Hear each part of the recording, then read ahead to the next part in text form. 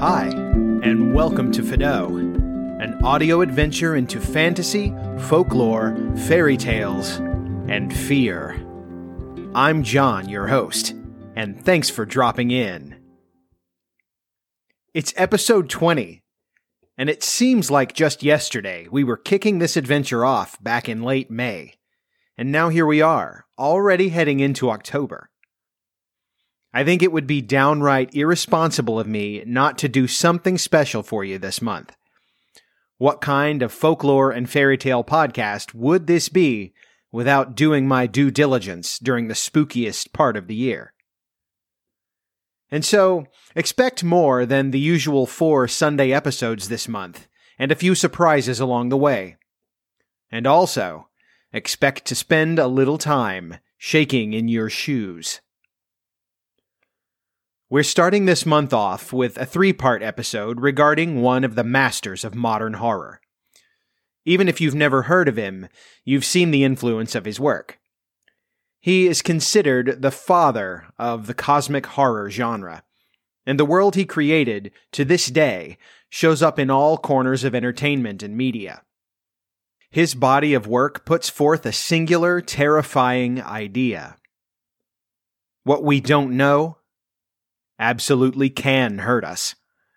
And the moment we begin to understand even the smallest part of that unfathomably vast and dark reality, we are likely to go quite insane, or die trying. This is the work of Howard Phillips Lovecraft. I'm going to read his most recognizable story for you.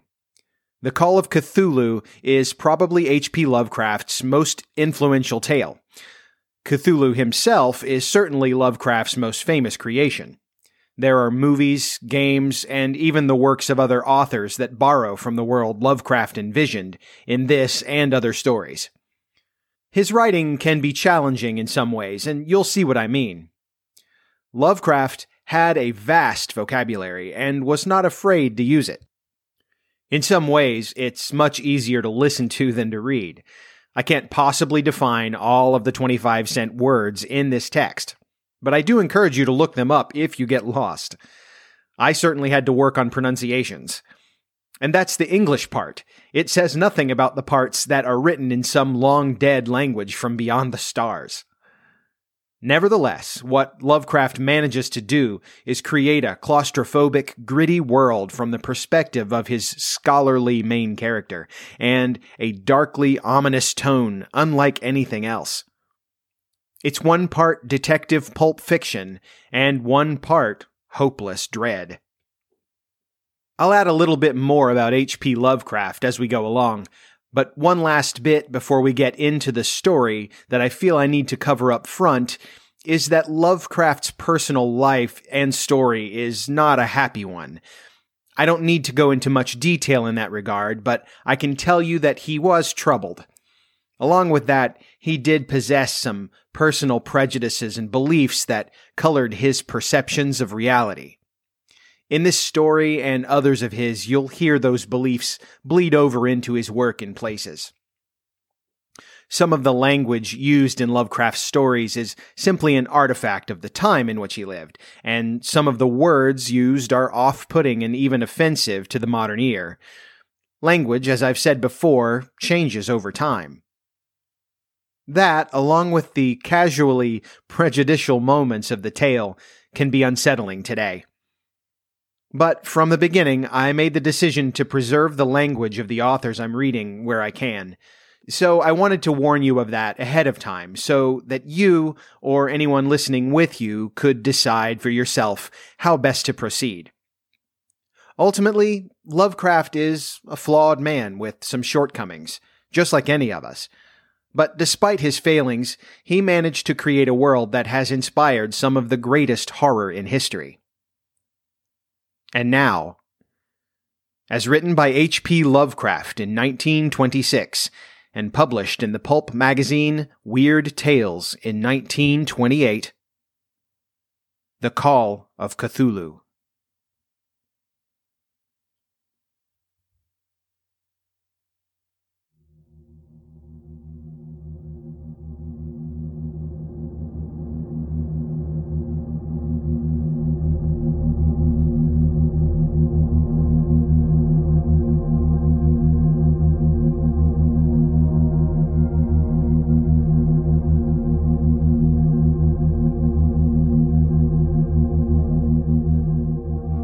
found among the papers of the late Francis Wayland Thurston of Boston. Of such great powers or beings there may be conceivably a survival of a hugely remote period when consciousness was manifested, perhaps in shapes and forms long since withdrawn before the tide of advancing humanity. Forms of which poetry and legend alone have caught a flying memory and called them gods, monsters, mythical beings of all sorts and kinds. Algernon Blackwood.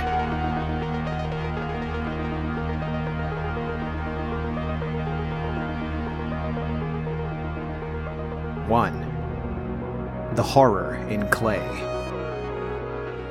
The most merciful thing in the world, I think, is the inability of the human mind to correlate all its contents.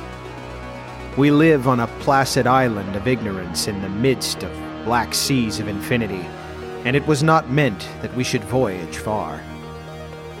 The sciences, each straining in its own direction, have hitherto harmed us little. But someday the piecing together of disassociated knowledge will open up such terrifying vistas of reality and of our frightful position therein that we shall either go mad from the revelation or flee from the deadly light into the peace and safety of a new dark age. Theosophists have guessed at the awesome grandeur of the cosmic cycle wherein our world and human race form transient incidents. They have hinted at strange survivals in terms which would freeze the blood if not masked by a bland optimism. But it is not from them that there came the single glimpse of forbidden eons which chills me when I think of it, and maddens me when I dream of it. That glimpse, like all dread glimpses of truth, flashed out from an accidental piecing together of separated things. In this case, an old newspaper item and the notes of a dead professor. I hope that no one else will accomplish this piecing out. Certainly, if I live, I shall never knowingly supply a link in so hideous a chain. I think that the professor, too, intended to keep silent regarding the part he knew, and that he would have destroyed his notes had not sudden death seized him. My knowledge of the thing began in the winter of 1926 and 27, with the death of my granduncle George Gamel Angel, Professor Emeritus of Semitic Languages in Brown University, Providence, Rhode Island. Professor Angel was widely known as an authority on ancient inscriptions, and had frequently been resorted to by the heads of prominent museums, so that his passing at the age of 92 may be recalled by many. Locally, interest was intensified by the obscurity of the cause of death. The professor had been stricken whilst returning from the Newport boat, falling suddenly, as witnesses said, after having been jostled by a nautical-looking Negro who had come from one of the queer, dark courts on the precipitous hillside which formed a shortcut from the waterfront to the deceased's home in William Street. Physicians were unable to find any visible disorder, but concluded after perplexed debate that some obscure lesion of the heart, induced by the brisk ascent of so steep a hill and so elderly a man, was responsible for the end. At the time I saw no reason to dissent from this dictum, but latterly I am inclined to wonder, and more than wonder. As my granduncle's heir and executor, for he died a childless widower, I was expected to go over his papers with some thoroughness, and for that purpose moved his entire set of files and boxes to my quarters in Boston. Much of the material which I correlated will be later published by the American Archaeological Society. But there was one box which I found exceedingly puzzling, and which I felt much averse from showing to other eyes. It had been locked, and I did not find the key till it occurred to me to examine the personal ring which the professor carried always in his pocket. Then indeed I succeeded in opening it, but when I did so seemed only to be confronted by a greater and more closely locked barrier. For what could be the meaning of the queer clay bas-relief and disjointed jotlings, ramblings, and cuttings which I found? Had my uncle, in his latter years, become credulous of the most superficial impostures? I resolved to search out the eccentric sculptor responsible for this apparent disturbance of an old man's peace of mind. The bas-relief was a rough rectangle, less than an inch thick and about 5 by 6 inches in area, obviously of modern origin. Its designs, however, were far from modern in atmosphere and suggestion. For although the vagaries of cubism and futurism are many and wild, they do not often reproduce that cryptic regularity which lurks in prehistoric writing. And writing of some kind the bulk of these designs seems certainly to be, though my memory, despite much familiarity with the papers and collections of my uncle, failed in any way to identify this particular species, or even to hint at its remotest affiliations.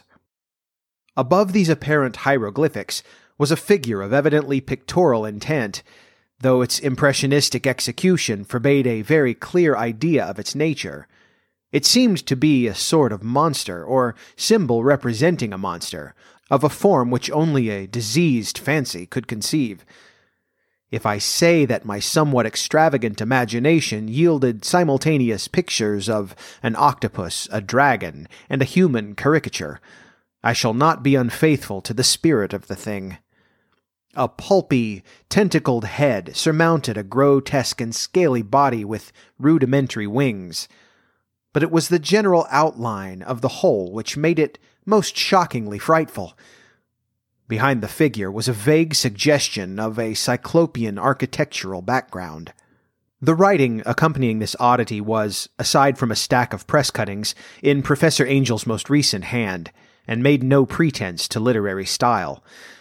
What seemed to be the main document was headed Cthulhu Cult, in letters painstakingly printed to avoid the erroneous reading of a word so unheard of. The manuscript was divided into 2 sections, the first of which was headed 1925, Dream and Dream Work of H.A. Wilcox, 7 Thomas Street, Providence, Rhode Island, and the second, Narrative of Inspector John R. LaGrasse, 121 Bienville Street, New Orleans, Louisiana. At 1908 AAS meeting, notes on same and Professor Webb's account. The other manuscript papers were all brief notes, some of them accounts of the queer dreams of different persons, some of them citations from theosophical books and magazines, notably W. Scott Eliot's Atlantis and the Lost Lemuria, and the rest comments on long-surviving secret societies and hidden cults, with references to passages in such mythological and anthropological sourcebooks as Fraser's Golden Bough and Miss Murray's Witch Cult in Western Europe. The cuttings largely alluded to outre mental illnesses and outbreaks of group folly or mania in the spring of 1925. The first half of the principal manuscript told a very peculiar tale. It appears that on March 1st, 1925, a thin, dark young man of neurotic and excited aspect had called upon Professor Angel, bearing the singular clay bas-relief, which was then exceedingly damp and fresh. His card bore the name of Henry Anthony Wilcox, and my uncle had recognized him as the youngest son of an excellent family slightly known to him, who had latterly been studying sculpture at the Rhode Island School of Design and living alone at the Fleur-de-Lis building near that institution. Wilcox was a precocious youth of known genius but great eccentricity, and had from childhood excited attention through the strange stories and odd dreams he was in the habit of relating. He called himself psychically hypersensitive, but the staid folk of the ancient commercial city dismissed him as merely queer. Never mingling much with his kind, he had dropped gradually from social visibility, and was now known only to a small group of aesthetes from other towns. Even the Providence Art Club, anxious to preserve its conservatism, had found him quite hopeless.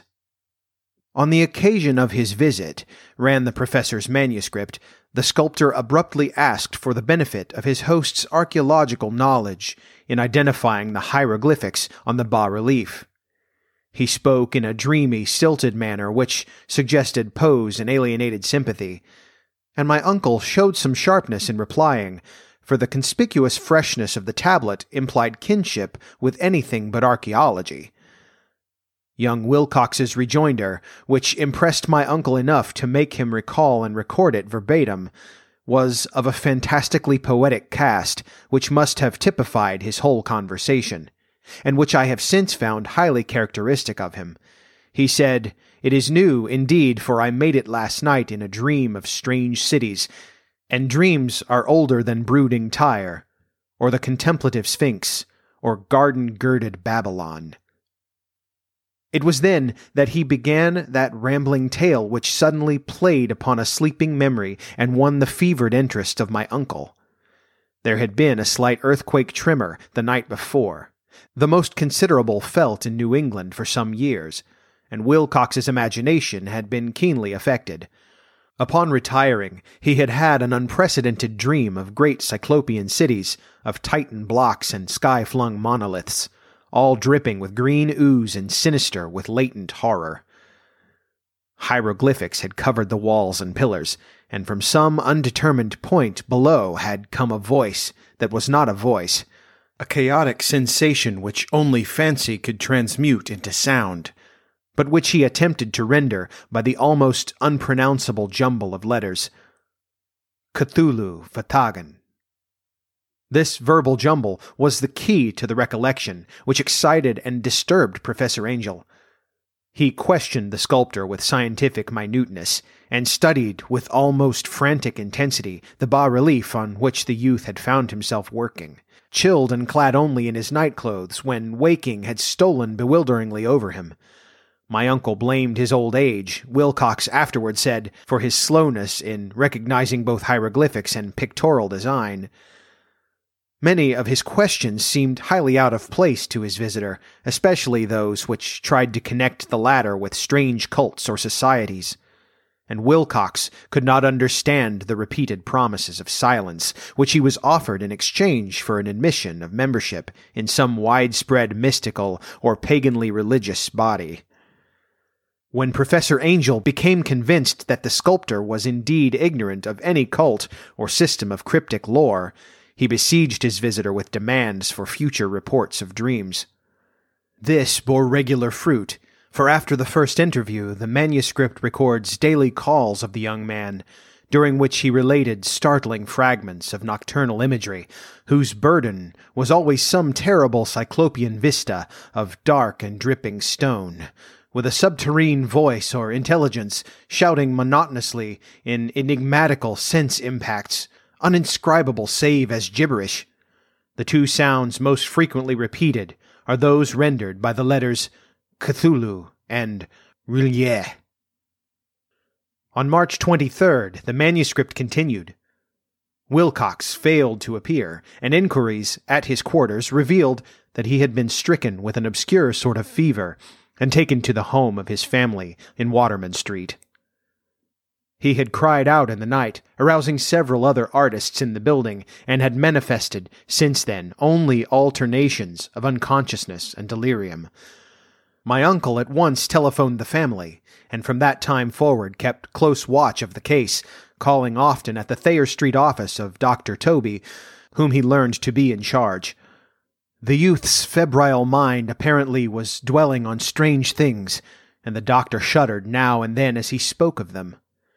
They included not only a repetition of what he had formerly dreamed, but touched wildly on a gigantic thing, miles high, which walked or lumbered about.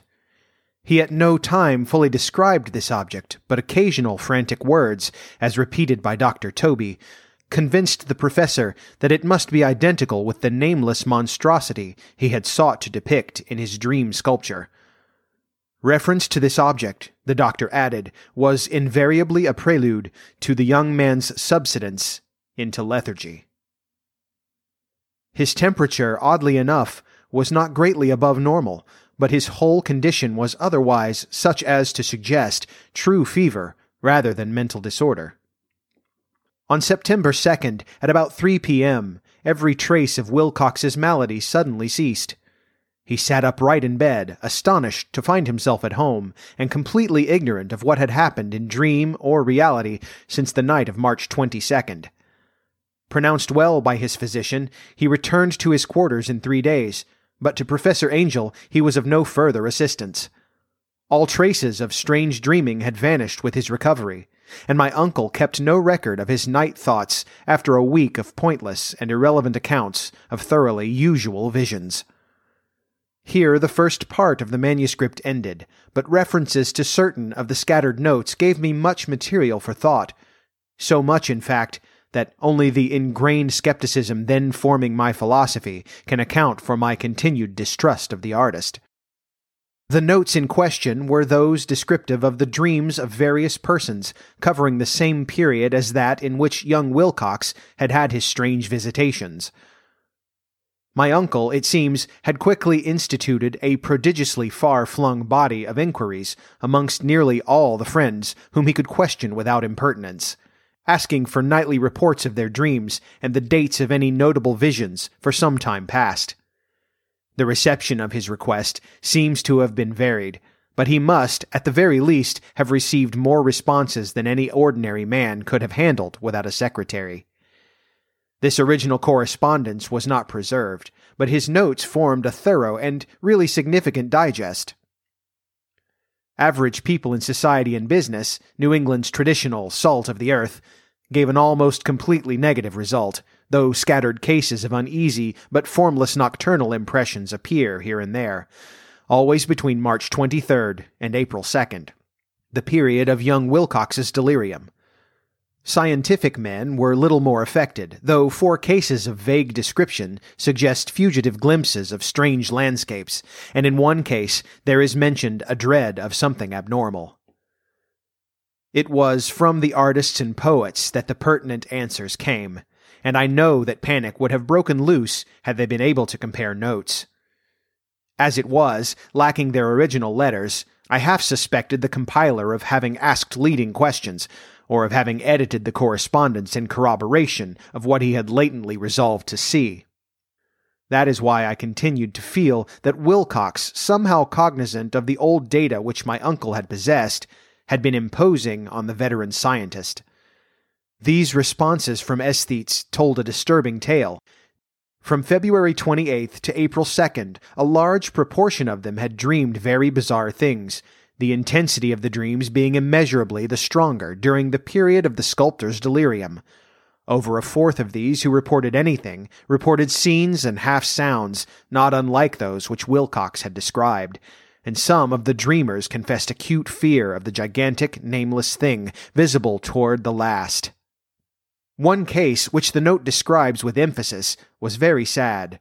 The subject, a widely known architect with leanings toward theosophy and occultism, went violently insane on the date of young Wilcox's seizure, and expired several months after the incessant screamings to be saved from some escaped denizen of hell.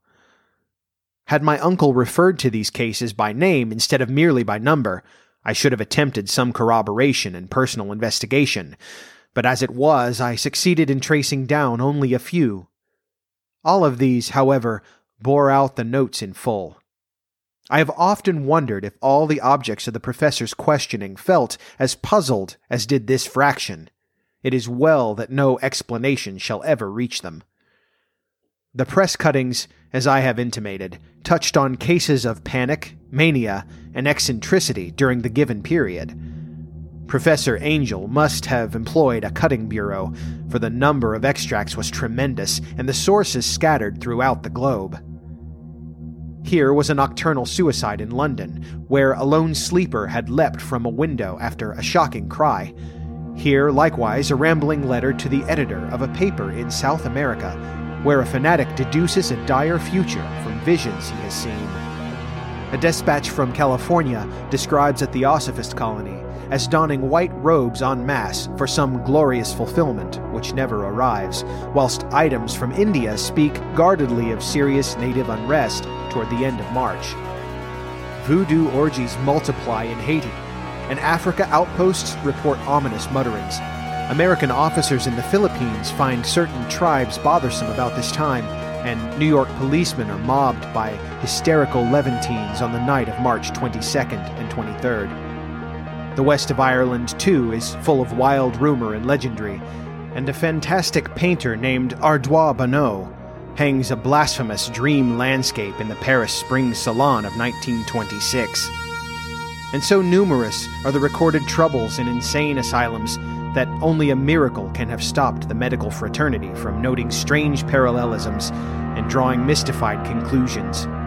A weird bunch of cuttings, all told, and I can at this date scarcely envisage the callous rationalism with which I set them aside. But I was then convinced that young Wilcox had known of the older matters mentioned by the professor.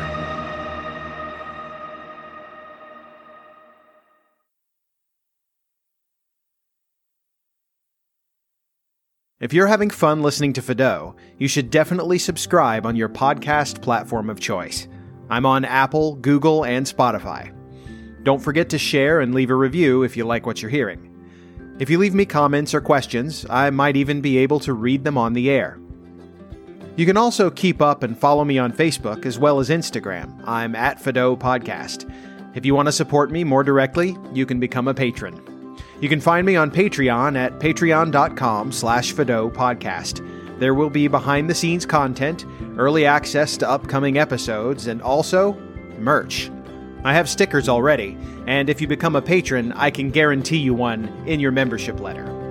That's right, I'll send you a personally handwritten note in the mail with a sticker. Also, if you join, you'll get a mention here on the show.